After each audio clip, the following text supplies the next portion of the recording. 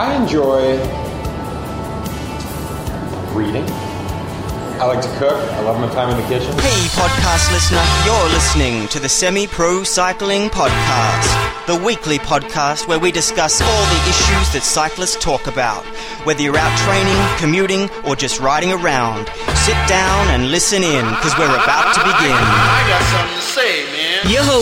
Welcome to episode 95 of the Semi-Pro Cycling Podcast, where we believe that only a semi-pro cyclist rides for love and not money. If you stick around to the end, I'll fill you in on the quote from the top of the show and let you know who's talking about reading and cooking. Hey there, semi-pros. My name is Damien Roos. I'm the founder of Semi-Pro Cycling, home of the Semi-Pro Cyclist, and you can find this episode at semiprocycling.com/truth.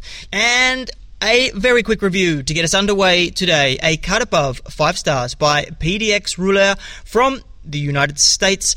First podcast rating review I have ever written. Semi-Pro Cycling is far and away the best cycling source I have found that discusses the day-to-day issues of cyclists, from commuters to pros or semi-pros. Very well done, unpretentious, with a focus on people who like to ride, race, but also have lives with responsibilities. Keep up the great work, and I look forward to more insights for those of us chronologically challenged cyclists. Thank you very much, PDX Rouleur, for taking the time out to write that review. I really do appreciate it, and you are exactly right. The semi-pro is not necessarily the hardcore guy or gal that is out there smashing it full-time. It's people that have other things in their life, but cycling is still kind of number one. And definitely a reminder to you that if you do like the show, I would love a review on iTunes or Stitcher, because 5 stars makes me think that thank you very much. Now, 2 great articles that I came across this week. The first one, of course, is a study.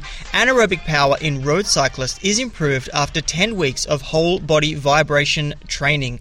I don't know about you, but this makes me think about those old school 50s machines where you sit on them and it's just shaking your ass, because I don't really have an understanding of modern day vibration technology, or what they're calling whole body vibration training. And they are stating here that it has previously improved muscle power in various athletic groups requiring explosive muscle contractions. Maybe that's why it hasn't branched over into cycling just yet, but I guess this is the bridge. So the study was set up to help evaluate the benefit of including WBV, whole body vibration, as a training adjunct for improving aerobic and anaerobic cycling performance. Road cyclists were chosen for this. They performed 3 weekly 10-minute sessions of WBV on synchronous vertical plates at 30 Hertz while standing in a static posture.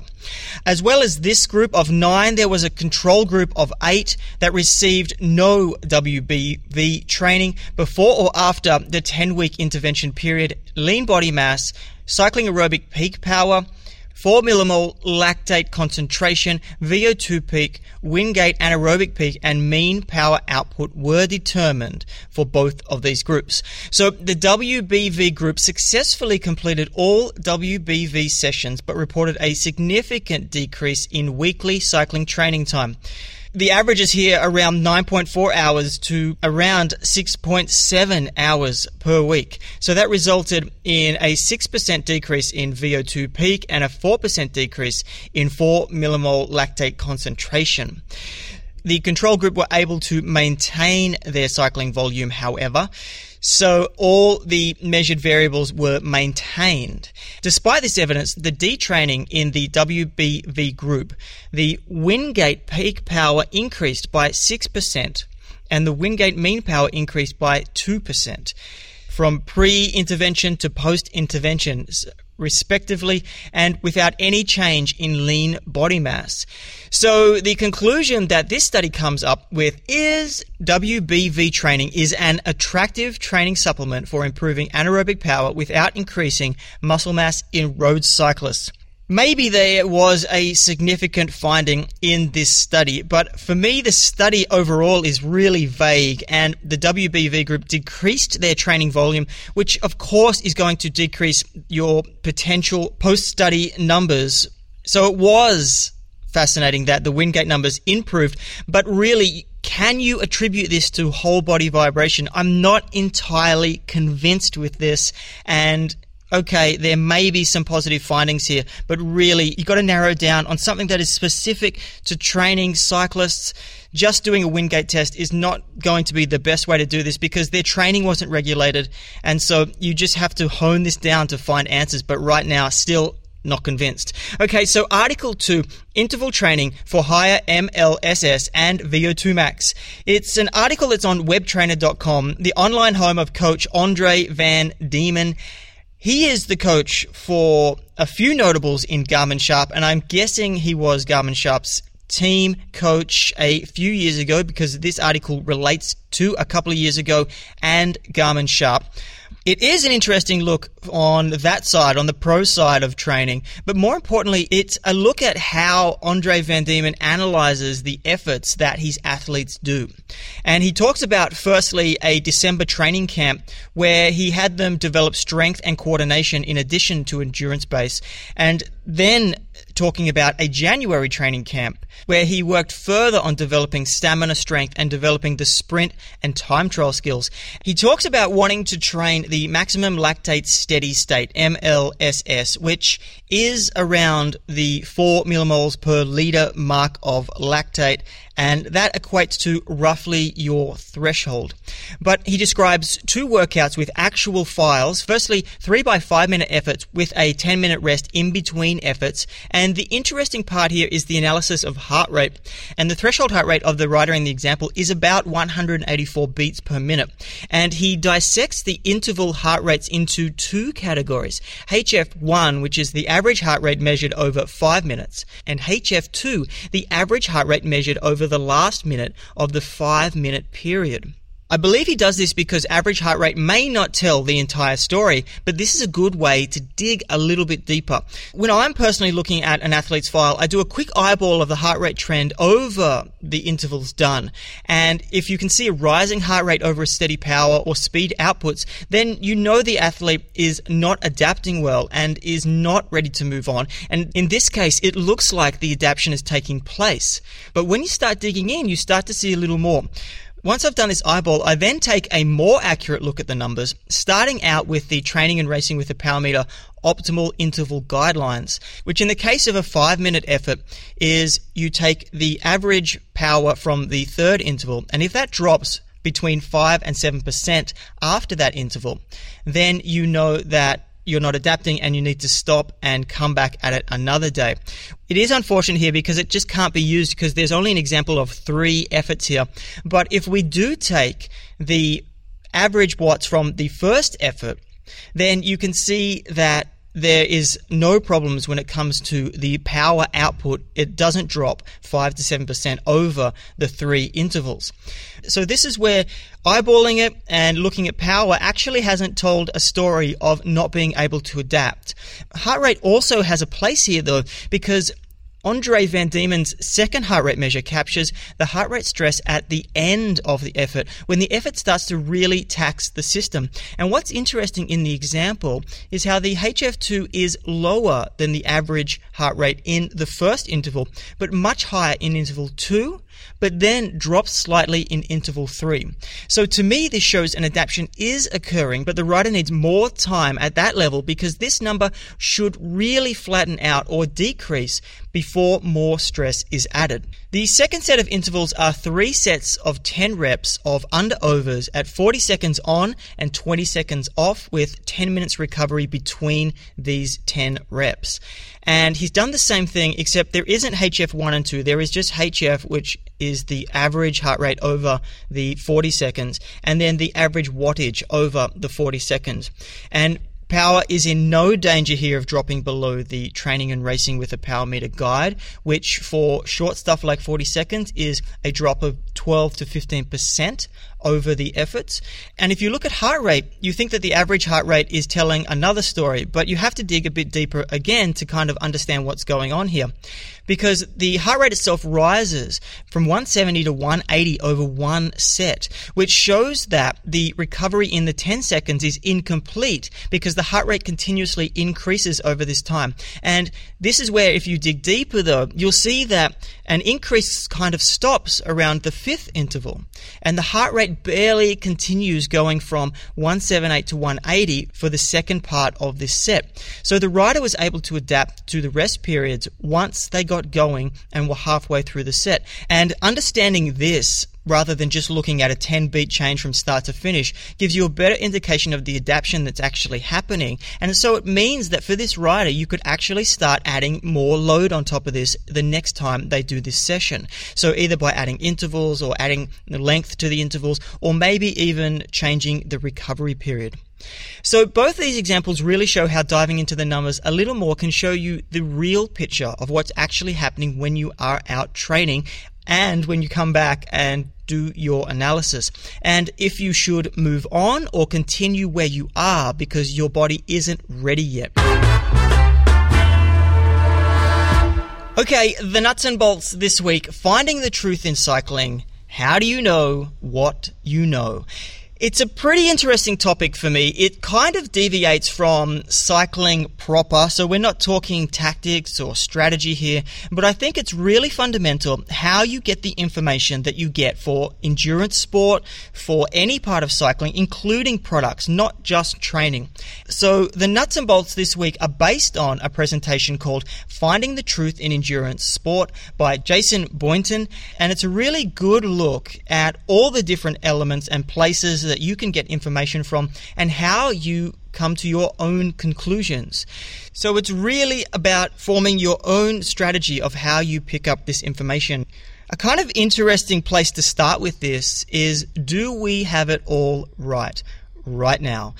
Do we do things that we will find out in 5, 10, 50 years' time that we're doing totally wrong? And absolutely, I would have to say yes, yes, yes. There are going to be things that we're going to be laughing about in 5 or 10 years' time that we're doing right now. Some things are going to be helping our performance, but there's definitely going to be things that are detrimental to our performance. So the question we're really asking is, how do we know what we know about cycling, and how do we know what we know about cycling is true? How about your cycling specific knowledge? Think about every single element of cycling, from the shoes you wear to the gels you eat, from the training you do to anything else that you've done or bought in the name of increased performance.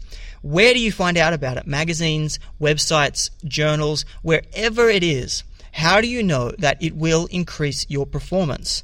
It's really all about questioning every single thing you do and every single purchase that you make.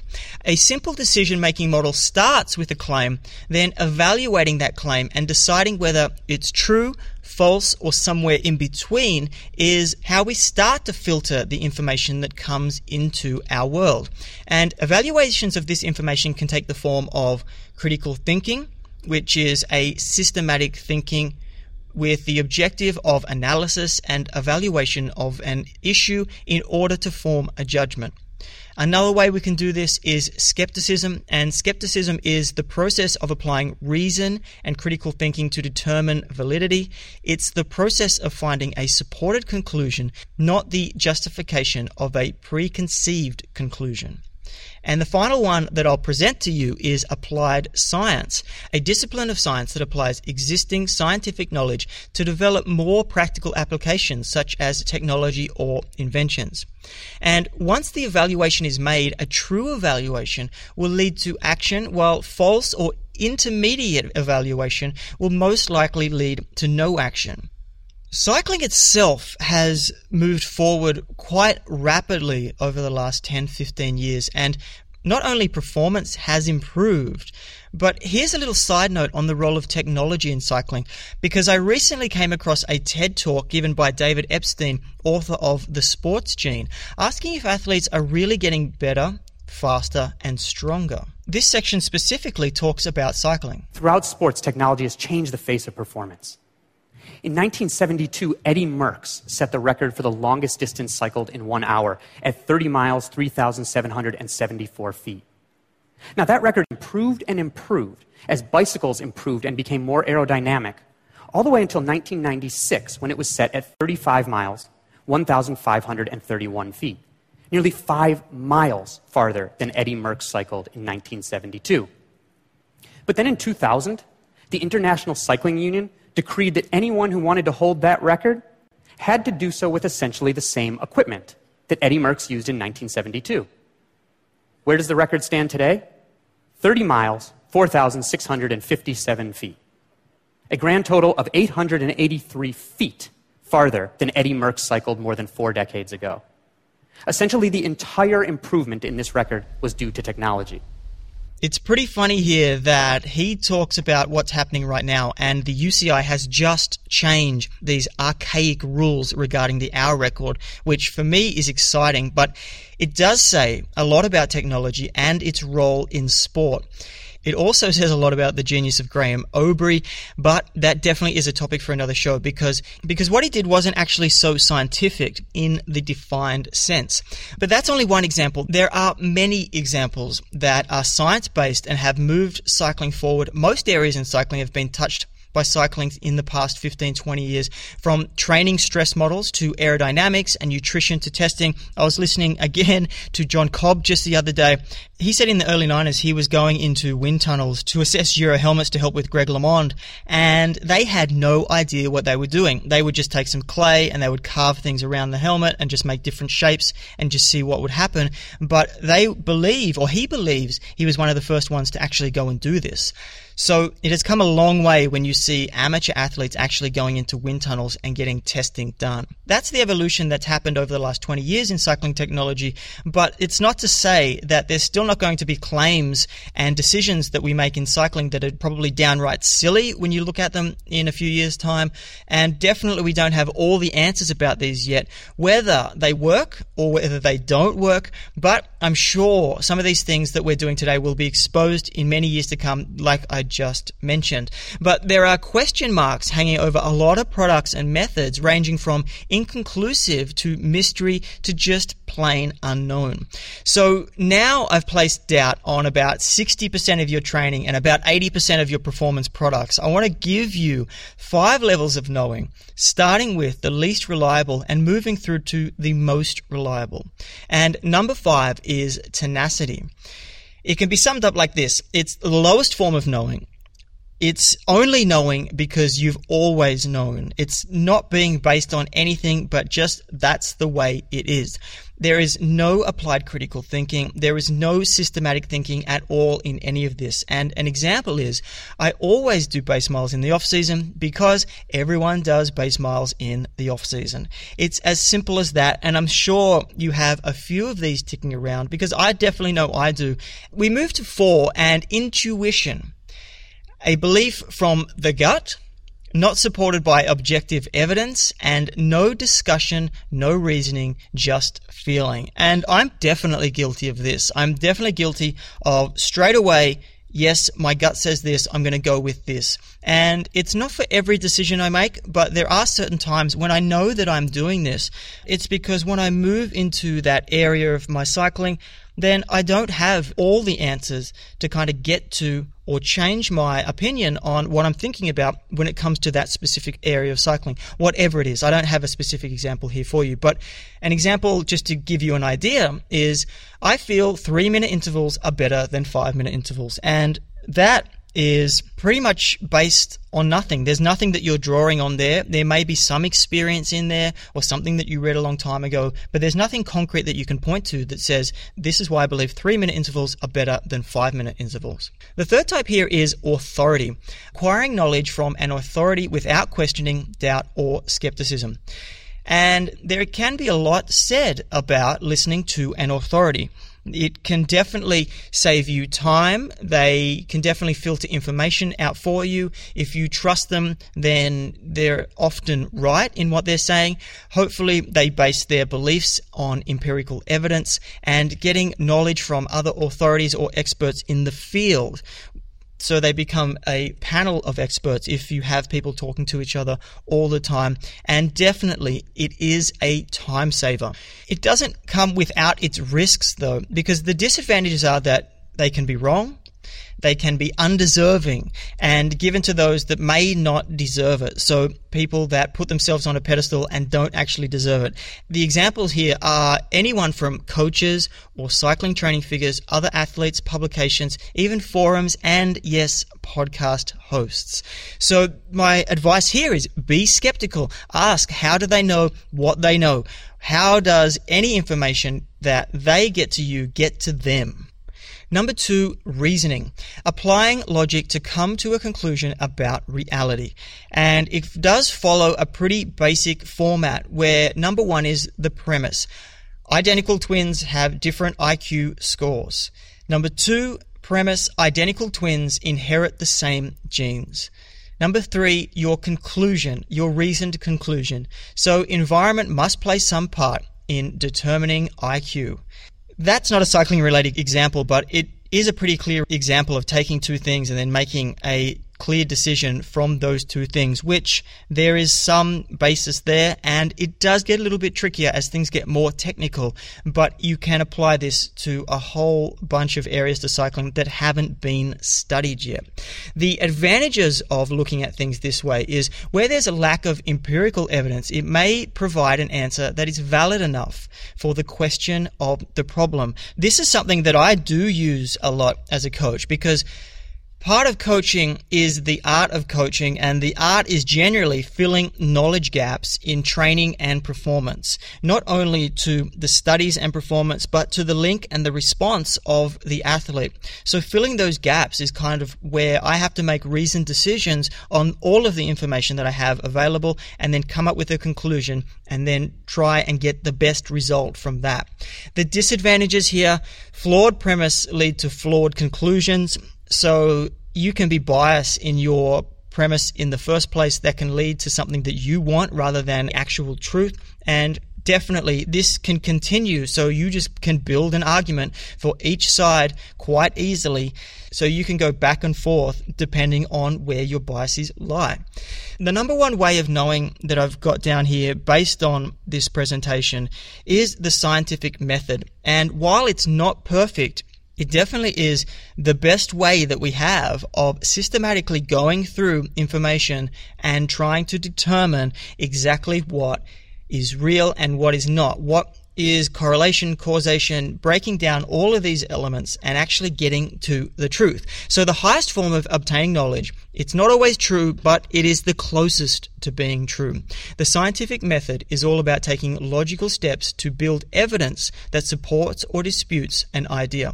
And like I said, it's not perfect and it can be quite complex at each step. So it's something that you have to learn over time. But the process itself starts with a question. It's based on previous research or an anecdote. And the interesting thing when I started studying science for the first time was understanding that it takes things that you may take for granted or have gone through any one of these other steps of knowing, and it tries to confirm those. So very basic research has to be done to test assumptions that you may believe 100%, but you actually have to go through this process in order to validate them properly.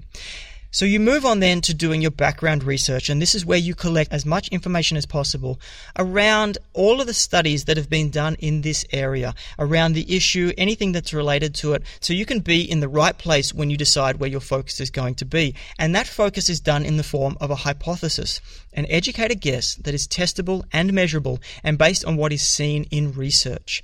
And so this is what you're trying to prove wrong or right, and this will give you the answer. The meat and potatoes of the scientific method really, for me, is testing the hypothesis with experimentation.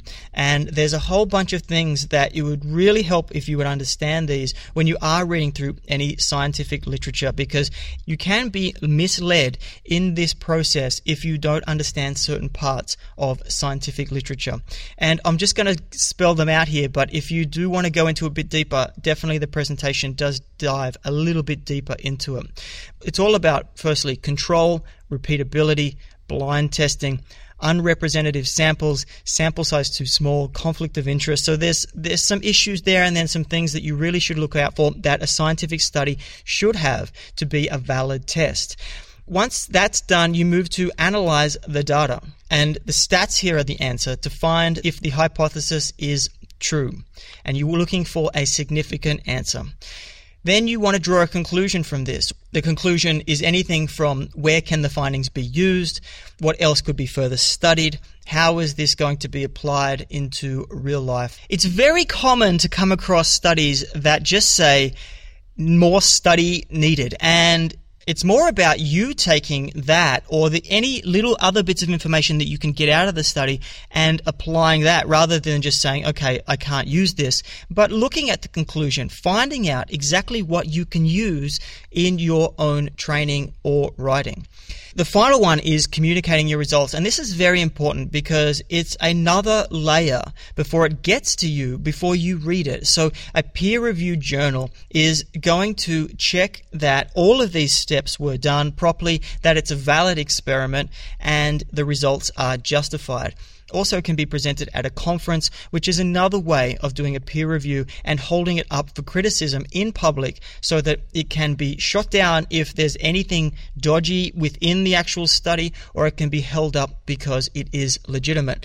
So this is definitely, once the paper is released to the wild, it's fair game for anyone to criticize the findings or methods, but drawing conclusions for any studies done for you as an individual is probably the most important element here, like I kind of just touched on when there is a conclusion being drawn.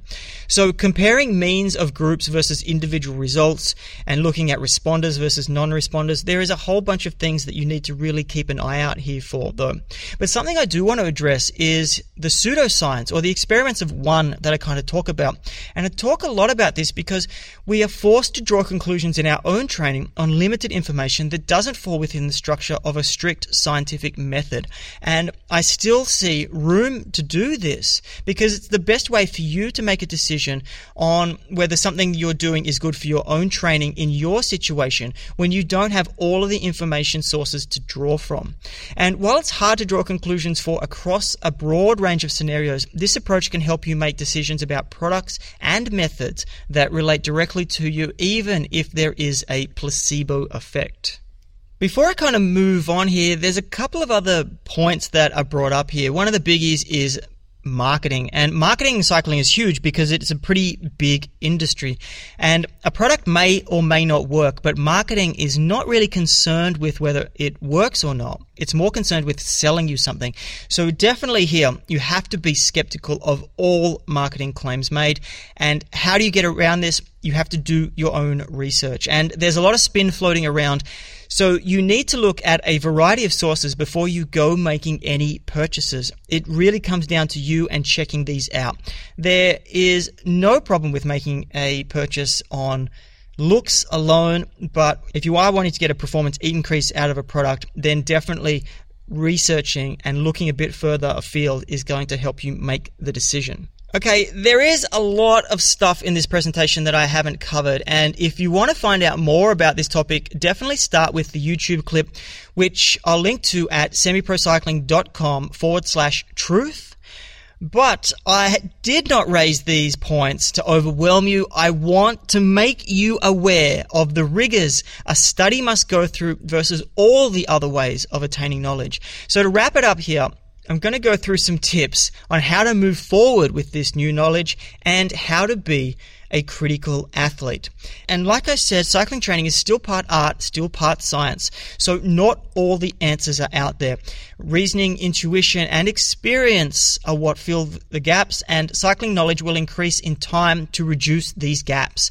And the guidelines for being a critical athlete: number one, know where you got your knowledge and the quality of that knowledge. That's pretty straightforward. Just keep digging until you can find a source that is reliable. Number two, admit to yourself that some knowledge you have is wrong. Absolutely, we have a bit of pride wrapped up in this. We all think we know certain things when maybe we don't have any idea as to exactly what the implications of doing a certain type of training at a certain time or whatever. But the first step in getting past this is admitting to yourself that you could potentially be wrong and keeping your mind open about this. And it kind of moves into number 3 here. Do not have any cherished beliefs. Be willing to change in the face of better evidence. And this really holds true if you've been doing things for a long time, something presents it to you and you get rid of it before you even consider it. The first stage really being open to it. The second is being open to considering getting it into your training if you can validate it to yourself through this process. Number 4, know when to say, I don't know. Nobody knows everything. So you have to, at some point, admit that you don't know. And I've done this with my athletes. Someone will ask me a question and I won't know. So I will say, okay, I don't know that, but I will look into it. I will go to my sources. I will look based on my knowledge of cycling and come up with an answer for you. And the 5th one is ask questions. Ask questions of everybody, coaches, other athletes, marketers, people in the shops, anybody that's trying to sell you something, anybody that's offering information. It's good to take advice from lots of people, but be careful with the advice that you do use and try and get down to the real basis of where that information is coming from. So for you, the question to ask is, where are the gaps in your knowledge? And for me, I sat down and asked this question, and in an attempt to help you make better decisions on your performance needs, I'm launching a monthly newsletter called the Cycling Innovation Report. I have kind of positioned it primarily for coaches because coaches are the ones with so much on their mind that it's very hard to absorb any new information. But if you're a cyclist, a self-coach cyclist, and you're interested in using innovation to get results in your cycling, this report is going to cover the top 5 to 10 performing research papers over a monthly period, and also the top 5 to 10 highest performing new performance products that come out in a month. And also a big part of this is the actionable advice that for each study that I'm going to come up with, but I'm not going to be basing this on what I truly believe. I'm just going to try and present options and ways that you could adapt this into your real world training and racing situations so you can make the assessment based on the information that I supply. So to get this rolling, I've got a special semi-pro cycling deal for the launch, and I'm going to do it at $19 a month. That's a really solid deal. It's going to go up to $29 a month once I've got 10 people on board, because if I don't get 10 people on board, then I can't justify spending the time to put this together. So for any semi-pro cycling listeners, the offer is $19. The first report is due in mid-June. So to get you to that mid-June period, I've got a link on the page at semiprocycling.com/truth. And it will go directly to Wheelhouse, and it will give you immediate access to the training modules that I've put together for Wheelhouse. You can work on those before you actually get the newsletter. All right, the tech hacks and products section. This week, ID bracelets. Not really a performance bracelet, but there is a lot of options floating around at the moment, so I thought I'd raise it. Do you own one? Are you interested in owning one? Is it something that you see valuable? Silicon versus nylon, custom colors. There are certainly lots of different options, affiliations and sponsorships that these companies have. What do you think of them? I'm really interested to know. The 3 companies that I came across, the first one, Road ID, $30 it'll set you back. Yikes ID, $16 it will set you back. And Sports Tag ID, $31. So can you justify that price? Is that the price of saving your life when you're out on a solo ride and something happens? I don't know, but I think it's an interesting trend, and I'm interested to know what you think of them. Now, that quote from the top of the show, it's Ted King, Cannondale's US domestic extraordinaire. He has a really big following off the bike, and for good reason. He is an absolute champ. I'm a big fan of Ted King. He really likes to get amongst it. He has some pretty interesting projects on the side going. And Ted was kind enough to send in his pick with the contents of his pockets before he went out on a ride. This is part of the Ride Essentials series on the Semi-Pro Cycling Facebook page and my personal Instagram account, which you can find me at Damien Roos if you go hunting for it. But Ted, good luck this year in the Tour. I hope it is much better than last year's, and I know that most of America, if not the world, is rooting for you.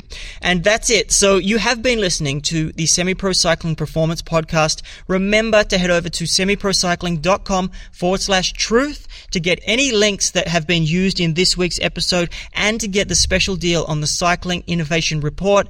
But till next week, get on your bike and enjoy the Pain Cave or the Herp Box, whichever one you're into.